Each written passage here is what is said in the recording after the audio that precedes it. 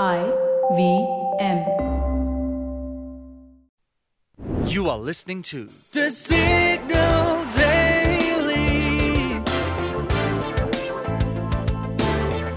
Brought to you by Front Page Studios. EdTech company Byju's seems to be running out of moves. It is now planning to offer one-on-one home tuitions for the K-12 segment or the kindergarten to class 12 kids. So, it's only just launched a pilot project in Bangalore and Patna with around 100 teachers for its tuition program, but it's inviting anybody who is willing to teach. As of now, only maths and science classes are in the offing with a demo class costing around 500 rupees. And lately, a lot of edtech companies are going offline in the lookout for new ways to sustain their business and stay relevant. I mean, we've seen a full circle. Digital education really flourished when Indian schools were forced to shift to the online mode, but return to normalcy, the return of physical education, really impacted the edtech sector. Many started opening up offline tuition centers. In fact, earlier last year, Byju's too had said it would invest about $200 million in setting up offline tuition centers. And now, it's willing to try home tuitions as well. Clearly, after their fall from grace, this is a desperate attempt to reconfigure their business strategies. Thanks to a slew of acquisitions, this company expanded rapidly to become one of the most popular and also the most valued edtech startups in India. In fact, it had become the world's biggest edtech company during the pandemic, with investors like Sequoia Capital, Tencent Holdings Limited, and the Chan Zuckerberg Initiative pouring money into it. That is, until it all crumbled. Its audit report showed that the edtech giant lost $577.4 million in fiscal year 2021, which is almost 17 times more than its losses from the year before.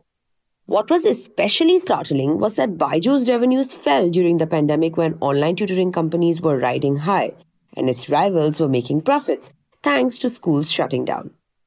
The losses in fiscal year 21 also climbed on account of White Hat Junior, an edtech company it had acquired for $300 million, which turned out to be a flop.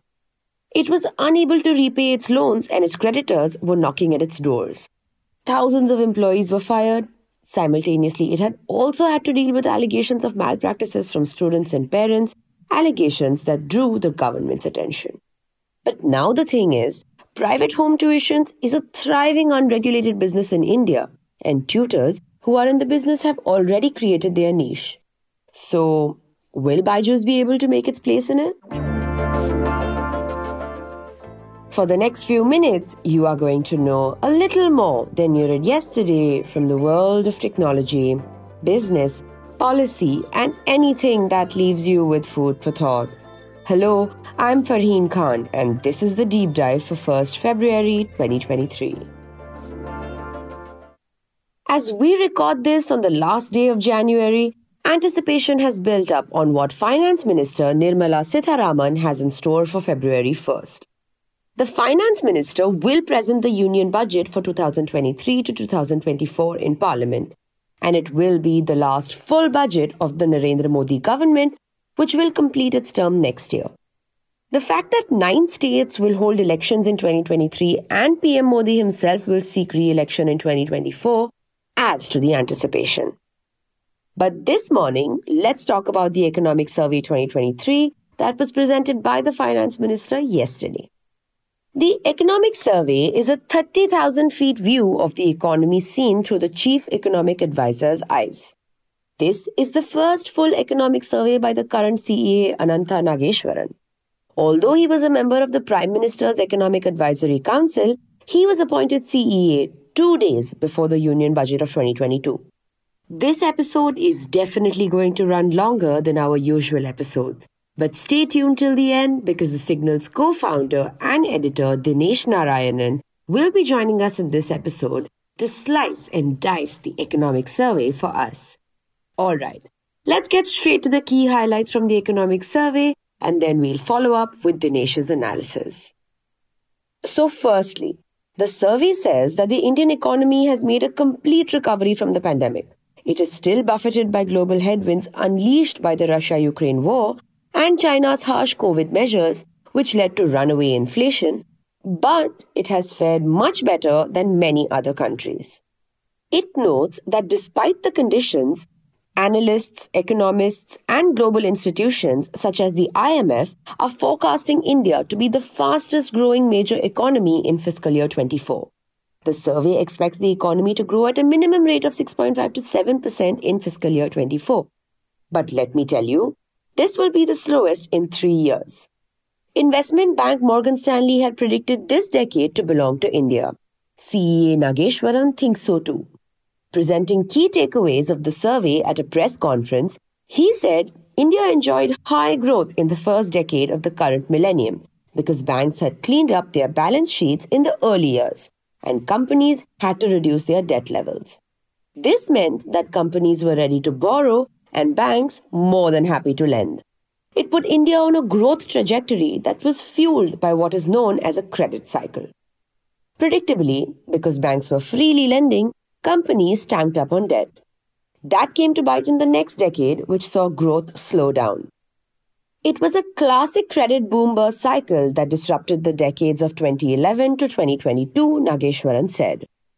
It was also bookended by the global financial crisis of 2008 and 2009 and the pandemic of 2020 to 2022.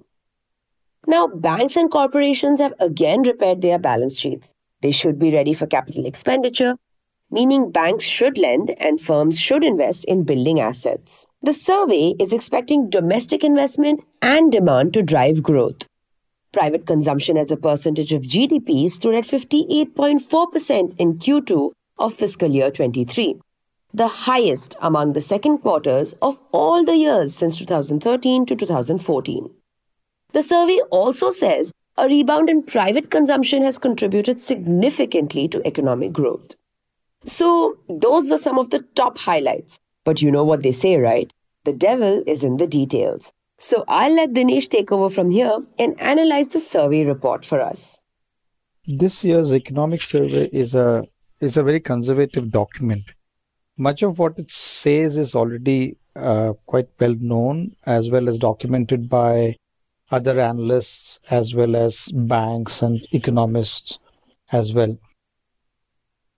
But one thing which struck me was that in the past many years, we've seen that the economic survey has comes up with at least one new idea, a big idea, which becomes the talking point for many days after that.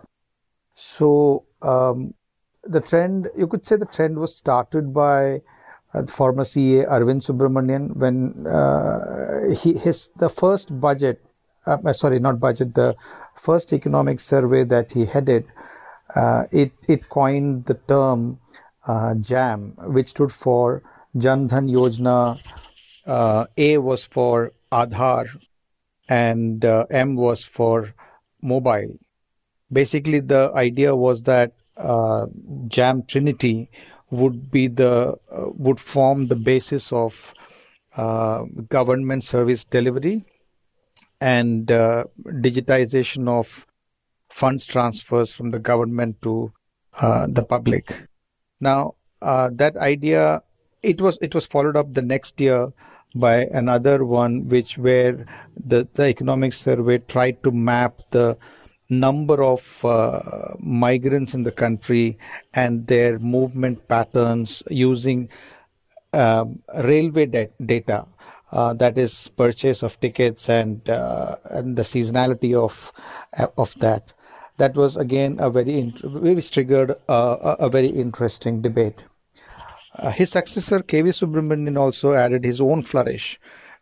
In the 2019 economic survey, he talked about blue sky thinking and behavioral economics. He had also peppered it with quotes from Mahabharata, from the Upanishads, from Mahatma Gandhi and Martin Luther King.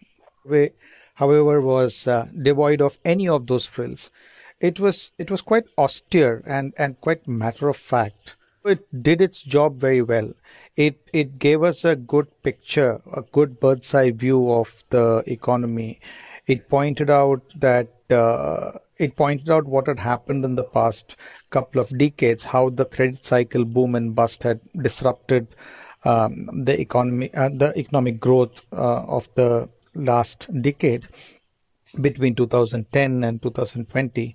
And then it was sort of ended with the pandemic, which again postponed the recovery for another couple of years.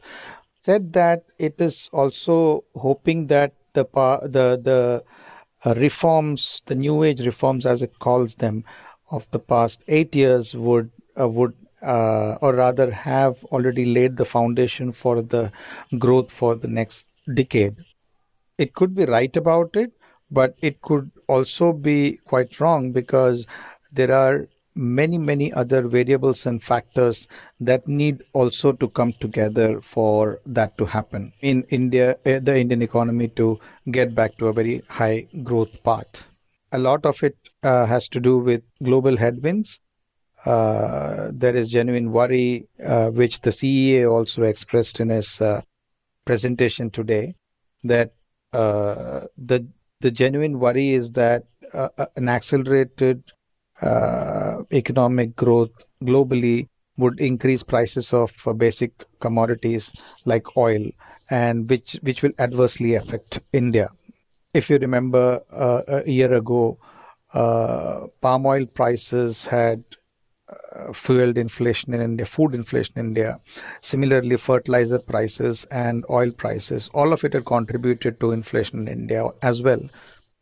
If that doesn't happen, then I think the CEA probably would be proven right. If you like listening to The Signal Daily, please show us some support.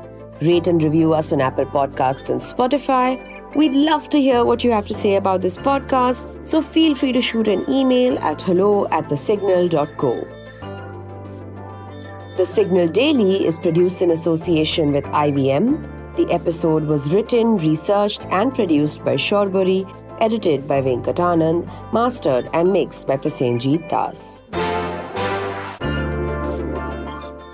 You can catch this podcast every morning on Spotify, Apple, Amazon Prime Music, Google Podcasts, or wherever you listen to your podcasts. We are thesignal.co on Instagram, LinkedIn, and Twitter.